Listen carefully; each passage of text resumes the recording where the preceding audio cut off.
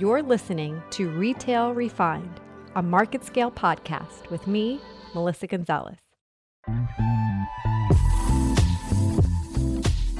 Hello, everyone, and welcome to another episode of Retail Refined, a market scale podcast with your host, me, Melissa Gonzalez.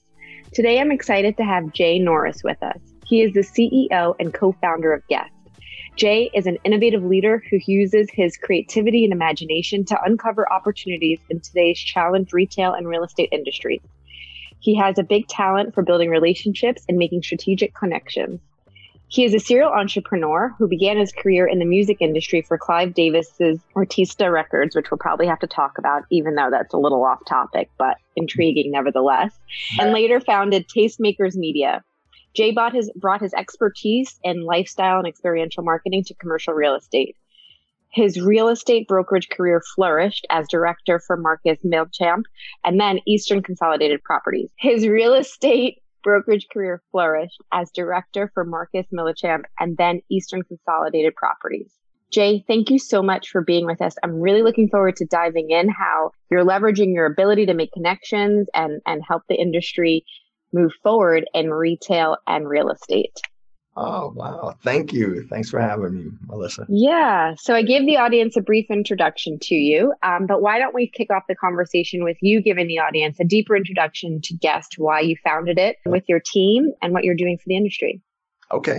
This is great. So let me start by saying it's been a nice journey, a great journey. I love it. So, I was, as you read earlier, I was in the music business, and I recognized when I left the music business and moved into commercial real estate that there was a thread there that I loved working with talented small businesses, right? So the talent, or either it was Biggie, Celine Dion, Whitney Houston, I looked at them as they were brands. And so I was in their infancy stage. I was known as the tastemaker or the influencer that took them around to build cultural currency in each market. So they didn't have any following at that time. This was before the day. That's like hard to even believe. Tell me about it, right? Like, Alicia Keys. So my job was to take them on promotional tours and to integrate them into cultural current happenings. So for instance, I would take an artist who had zero following, and I'd plant them around other influential events in each market. So for instance, in New York, my job was to take an artist that anybody knew. I'd have to take them to Nobu. I'd have to take them to an elevated boutique hotel experience and introduce them to all the influencers there. So they got to know them. So I built cultural currency, a lot of people like to say. And then it went from there. Like some hit it big, like the ones right? Like I said, Celine Dion, Biggie, Puff. I mean, it runs the gamut. It was hip hop to pop to country. It didn't matter to me because I was always trying to connect with people and certain audiences and networks. And that was the common thread. So that's where I learned about the experiential marketing side of the business, right? Because I was there, grassroots, guerrilla marketing, influencer marketing. That was a part of my core DNA. I moved into commercial real estate after that because the music industry got disrupted by this thing called digital download business. One day we got called into the office and everybody was talking about the internet. And I remember saying, okay, I heard about the internet, but what's that got to do with us? And, gentlemen were talking about how, listen to this, that's a disc falling on the ground. You'll never hear that next year. And we're like, what do you mean? Essentially, the rest was history. The music industry kind of sued these digital download guys from Napster. That was a big story back then. And essentially, I lost my job. I lost my place there. So I had to reimagine and reinvent myself. But one thing I took with me was that disruption. And if you have an opportunity, and I tell everyone this, to partner with technology, don't miss that chance. Because I got a chance to see a total disruption in the music business, meaning, jobs cut immediately. Then 9/11 happened. So it's a big wash. And I used that knowledge to tell, I took that knowledge of that lens of that story, and I moved into commercial real estate with that lens. And as I was at the brokerage shop, I saw that it was a little different. It was more about, you find a tenant, you find a space, you do a deal, and that's it. And that was a brokerage model. And once I uncovered what that really was, I said, this is great. I love the short turnover. You do a deal, you get paid, you move on. However, what they didn't tell me is 90% of all deals done in New York City go out of business in the first 2 years. I don't know if you caught that. Yeah. The 90% of all businesses started in New York go out of business in the first 2 years. And I said that this doesn't really work, because I have a lot of tenants that were looking for other services from me. They were like, okay, can you help me with marketing? Can you help me understand what other systems that can be provided to me so I can stay in business, not just find a space? So long story short, I took that to my brokerage, the heads of the brokerage, and I said, we need to be more like consultants and advisors. And they said, that's not what we do. I said, all right, what do I do next? And so essentially, I decided to start a company that would address all the pain points of retailers and restaurants, and not just find them a space, but actually help them with software solutions that would provide value and help them optimize their business. So that's how I started Guest. So Guest is comprised of a team of thought leaders from retail, hospitality experts, and property owners and technologists. We create software products, but we're always in the weeds with our clients, uncovering pain points and complexity in the industry. And so, we like to say our overarching mission is to foster trust and transparency amongst property owners and their tenants, but with the ultimate goal of helping all businesses thrive. That's our core DNA, right? That's pretty big, right? We got a big mission ahead of us, and so what we've done in our version, this product that launched this year, is we built a third-party verification platform that provides a property owner a view of their tenant's daily sales performance all on one dashboard. At Guest, we believe that the commercial real estate ecosystem is comprised of lenders, property owners, and their tenants. However, they're all driven by consumer spending habits. Yeah. And so we built a performance analytics tool so that all players can receive pragmatic, real-time sales data so they can make better qualified decisions moving forward. Not 30 days later, not 60 days later, daily. Yeah. So that's the Guest platform. Yeah. Well, thanks for diving into that and your journey. It's fun to hear. So now as we go deeper into the platform, can you share who are some of your customers? And I know you guys have recently announced some exciting new clients as well. Yeah. We have, one of our first major beta accounts was a group called Urban Space. And they're the number one food hall group in America. Yeah. And they're also big in the UK. And essentially what we do for them is help them manage their vendors, because a lot of people don't know this, but it's a very arduous process, the reporting. So a property owner or asset manager has to email a specific tenant or vendor and say, could you send me over your sales last month? And a lot of time that information is not verifiable. It's just sent in an email. It might even be handed over on a sheet of paper, like a number. And that's how they've been working in the past. And so what we decided to do was to build, the way we're going to build that transparency is that we're a third party layer that pulls information from their POS directly and shares whatever they gave permissions to the property owner. So that's how we work with Urban Space. So they have multiple vendors reporting on daily sales.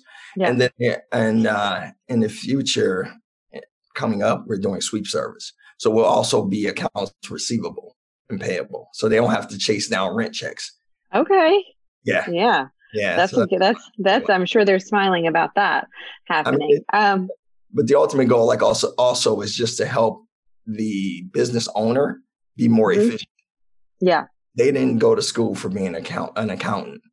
They don't have the a lot of them can't hire extra help to help them do all the accounting, especially with tax and tips, all the exclusions that come into reporting. Mm-hmm. So we help them as well. Okay. Yeah. So, I know you guys are on the pulse of tracking trends, and as in-store shopping begins to reemerge, with hopefully the pandemic coming under control and physical retail opening here in New York. They announced today that they're going to ease restrictions on bars and restaurants July 1st. And so what are you starting to see in terms of changes in movement with brands and retailers? Yeah, no, what I'm seeing is we also have a pool of brands that reach out to us daily. Mm-hmm. And everybody's really trying to take the temperature on when is the time to jump back in. But I am seeing it trend where I would say the innovative or creative brands that see this as an opportunity for them to test physical retail, because there's now, and we have a network full of property owners that work with us, and they are really ready, willing, and able to provide a creative lease arrangement right now. So what that does, once a brand hears that, it's like, okay, this is an opportunity for us to at least try or test something in a short-term space. Yeah. And land on the right data, and then figure out exactly the way to move forward once we receive that data. Okay. If it could be, all right, wow, we're doing really well here. Let's set up a fixed rent deal now, because later on the market should, if it comes back, and we might not get this opportunity. So. Yeah, no, absolutely. I mean, that's the conversation. It hasn't been if, it's been when, right?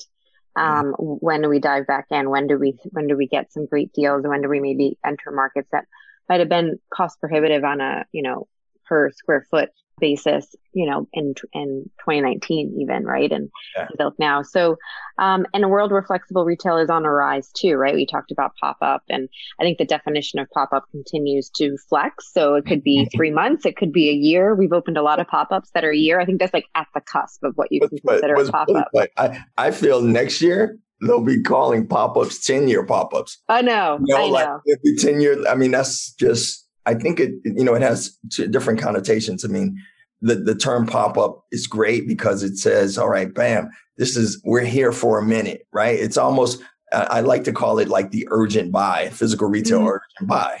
Here's pop-up, and it's like, oh, wow, we better check this out because it could be gone any day now, right? And so I think it's really about engaging a compelling story with the consumer, and the pop-up term is synonymous to that, and I don't think it's going anywhere. No, I see it being stretched at least to 2 years. 10 is egregious, but you never know. But on the backs of that, what it leads to is the conversation of new cost structures, right, that minimize the risk in entering the market. And so when we look at these variable lease agreements, right, and you have to consider a retailer's monthly sales performance, how is Guest helping bring insights to tenants' retail sales performance in real time? Oh, wow. Great question. I love this one. So it's interesting because I don't say we coach, but we advise certain property owners sometime, because we receive the data, and we told them, I said, look, we give an example, and I love to give a case study. Say there's a D2C phenomenon brand, like a Mack Weldon, I remember when they first did their pop-up down in Soho. And I give the example that because it was a huge success, and all the property owners and brokers could see that it was a success. They see a line down the block, right? They know there's a lot of consumer experience here going on here, and there's a demand.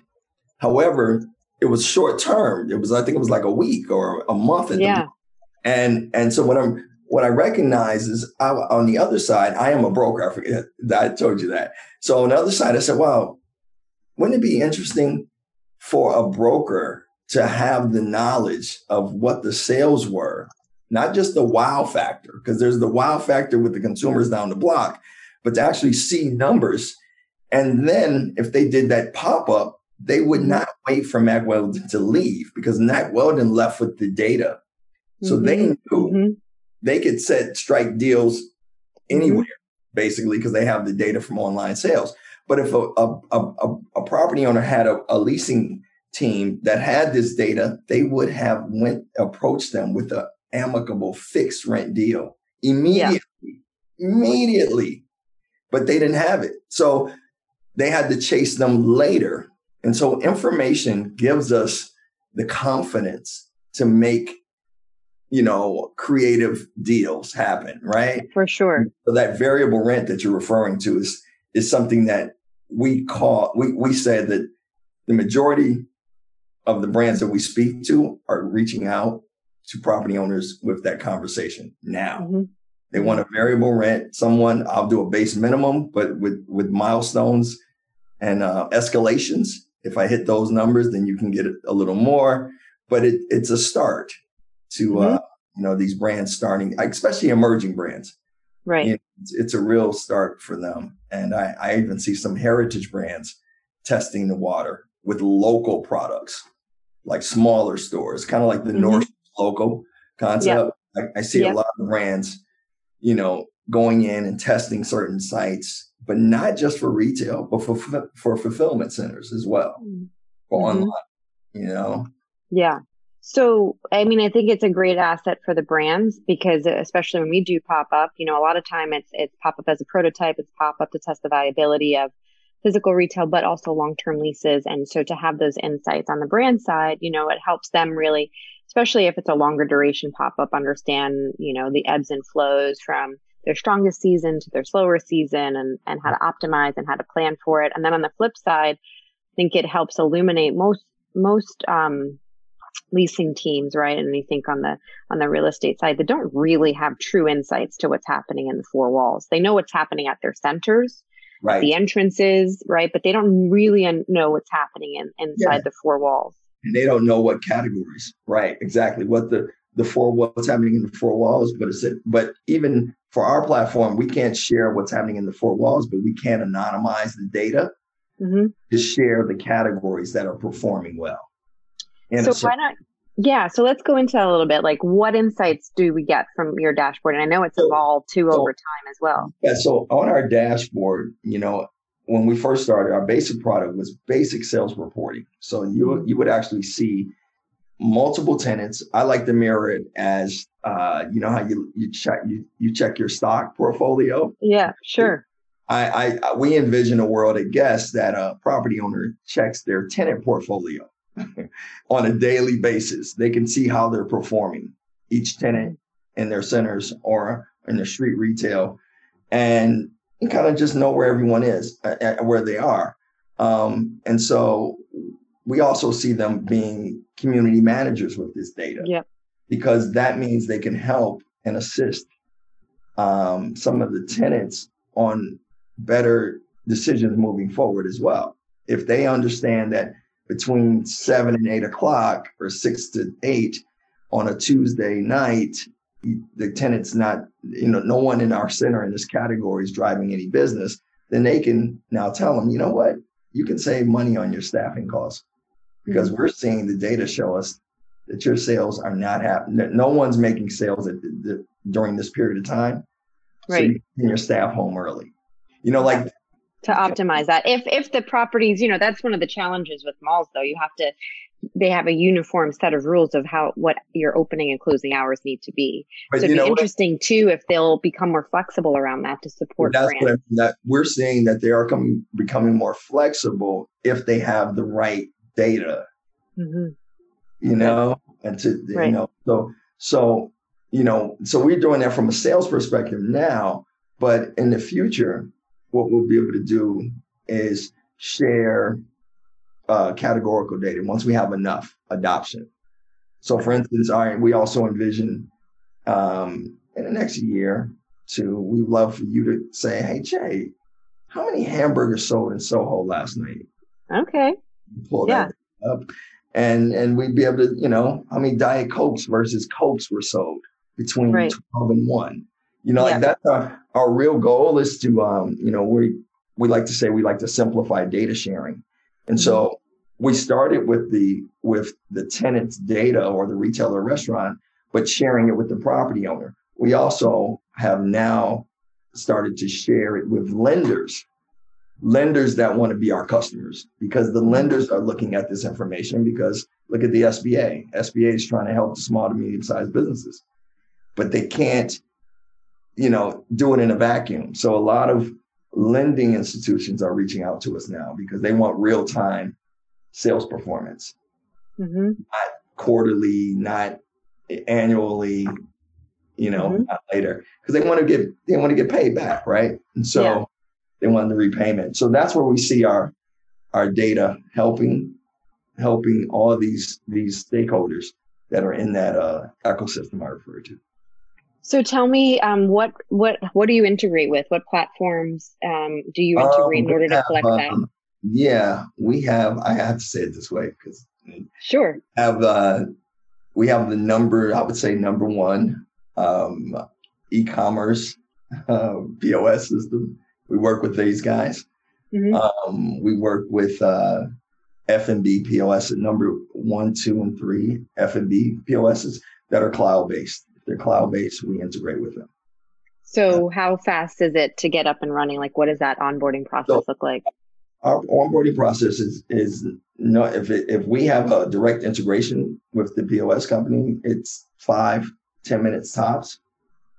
For the tenant, what happens? You hit our platform, the property owner puts their deal in with the actual tenant. They send a private invite to the tenant. The tenant gets invited, then they onboard, and they okay that this deal is proper. They enter their system information. We okay it, boom, and they're in our system. And so their data starts to flow. We like to say they set it and forget it. So, it's not an arduous process. Right. Once the tenant sets, seamless.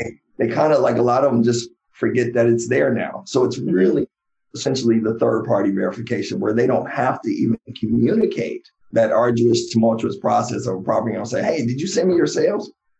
Email me your sales. No, you know what?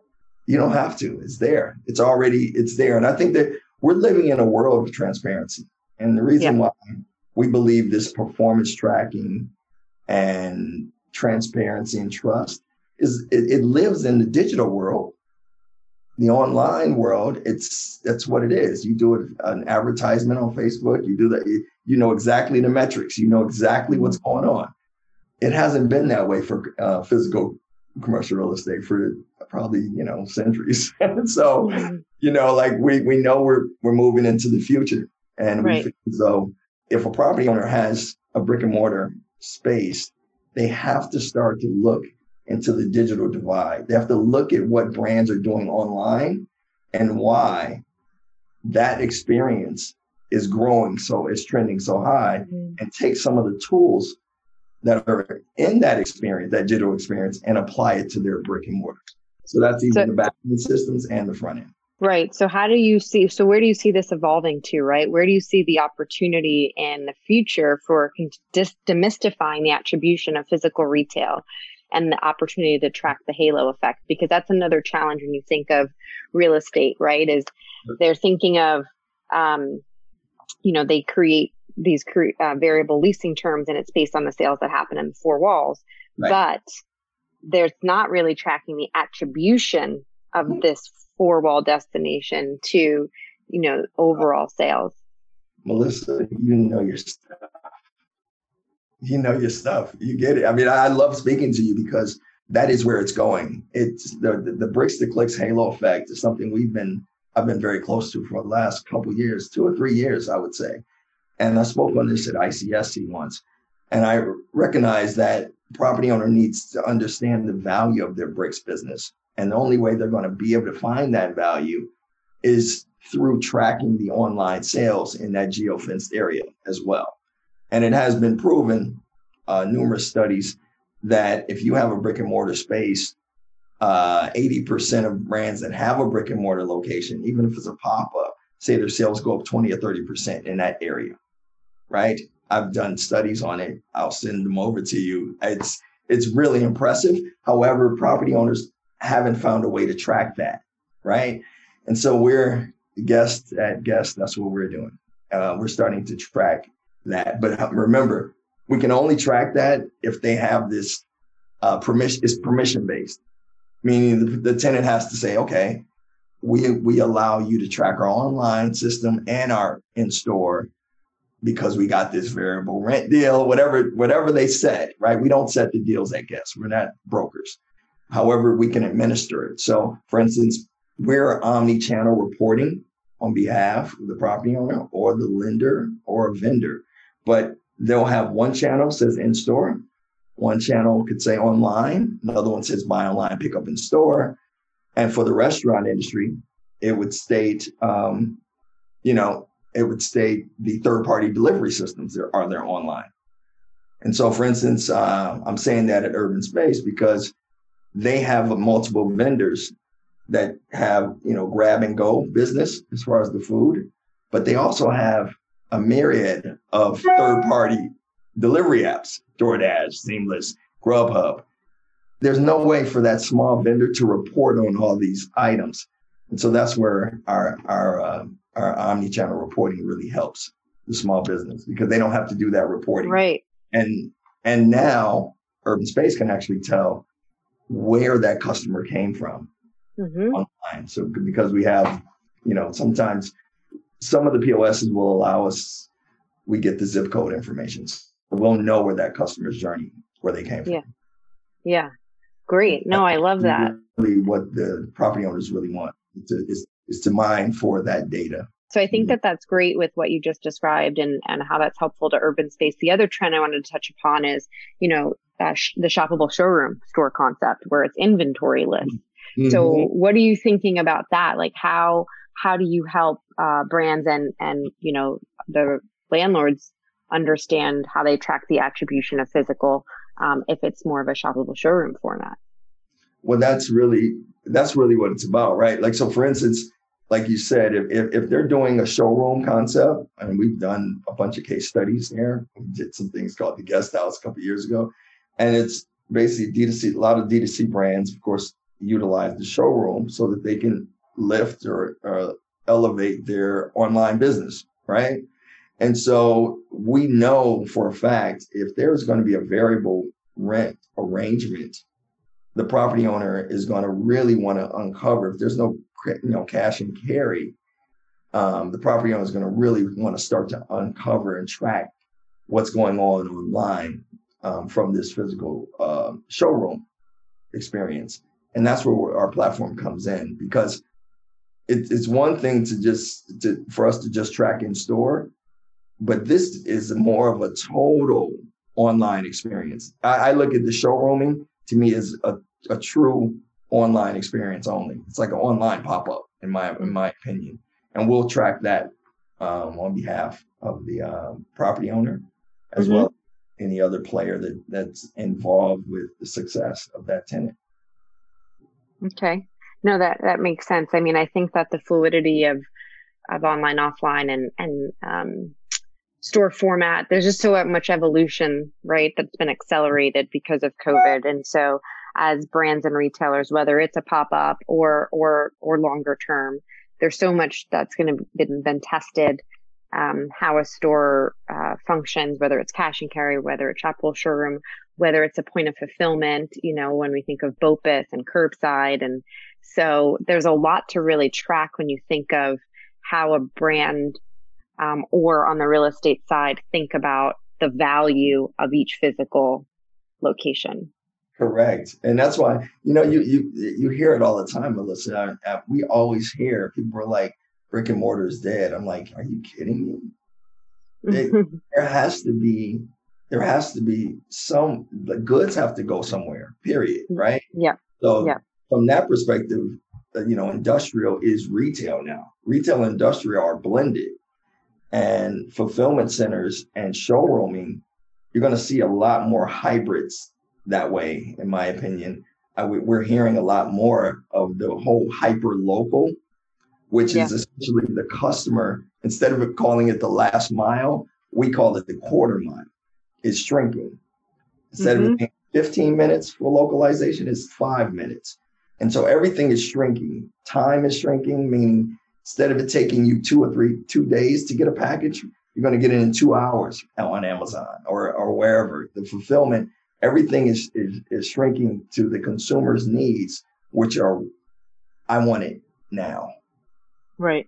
And that means that physical is always going to play a part because goods have to go somewhere in a geographic area around that consumer that needs it now.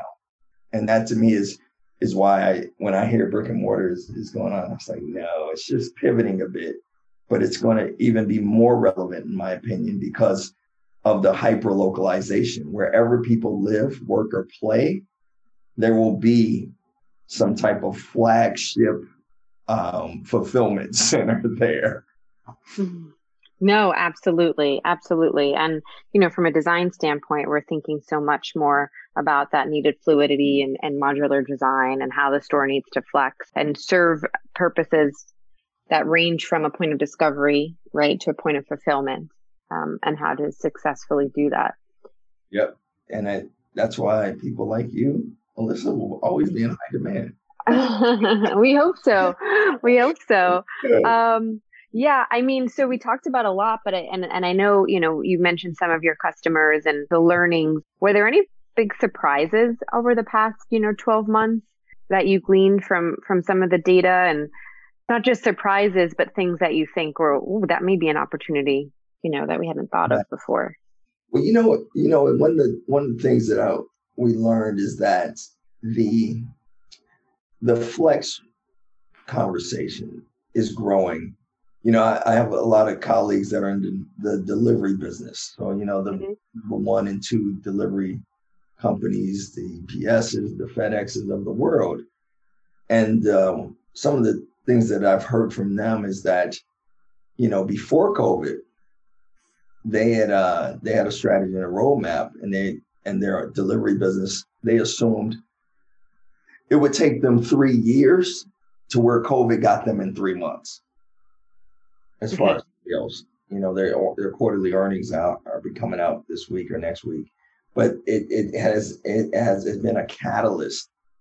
As other businesses have been shut down, there are businesses thriving like they've never been. They just couldn't even predict the predictive analytics that they had, couldn't foresee this, right? So that was shocking to me because I'm seeing other industries that are decimated, like the hospitality industry, hotels, right. and others. But then I'm also seeing these kind of unicorns pop up. Or more importantly, there were certain businesses that I didn't see thriving because I just thought they were like a dinosaur. but they've pivoted a bit and become more innovative. And I'm really excited to see when a larger corporation has a team of innovative thought leaders on it, and they've been able to pivot through this. So that's exciting. That was kind of like refreshing. I think that it's going to be interesting because you mentioned it, how hospitality comes back, which I think it will. And you saw such an integration of retail and hospitality really starting to take off pre-COVID. So it will be interesting to see how that evolves, because I think there's a lot of organic synergies with retail and hospitality. I do as well. That's going to be very interesting to see. People, I know a lot of colleagues of mine are in the hospitality industry, and they run some major hotel groups. And just to see how they're integrating with certain retail projects. They've always done it to add like an amenity to their hotel offering, but now it's got to be a little more integrated. And I think industrial will start to play a part in that as well with the hotel. Yeah. Fulfillment, basically. Well, I think you guys are in an exciting space. You're really sitting at the heart of valuable data. I think that, more and more brands and retailers seem to be open to kind of prioritizing the platforms that help them illuminate these insights. And I think the more that the real estate and the retail industry come together as partners, the more physical retail would be positioned for success. I agree.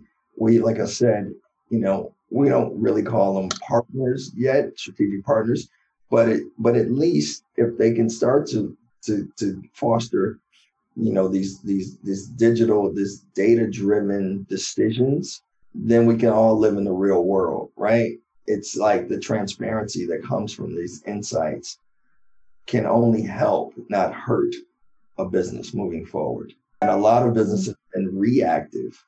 We believe that this data allows for you to be proactive and make better qualified decisions. We see that, we're living in the data-driven world, right? I'm also a performance, like I love tracking performance. My wife, of course, will ping me and say, you know what, you haven't hit your 10,000 steps today.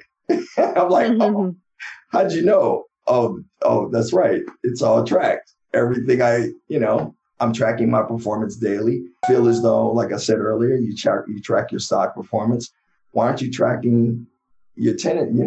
If that's your business, why aren't you tracking your tenant performance? Because you need to be ahead of it and understand what your center or neighborhood's doing.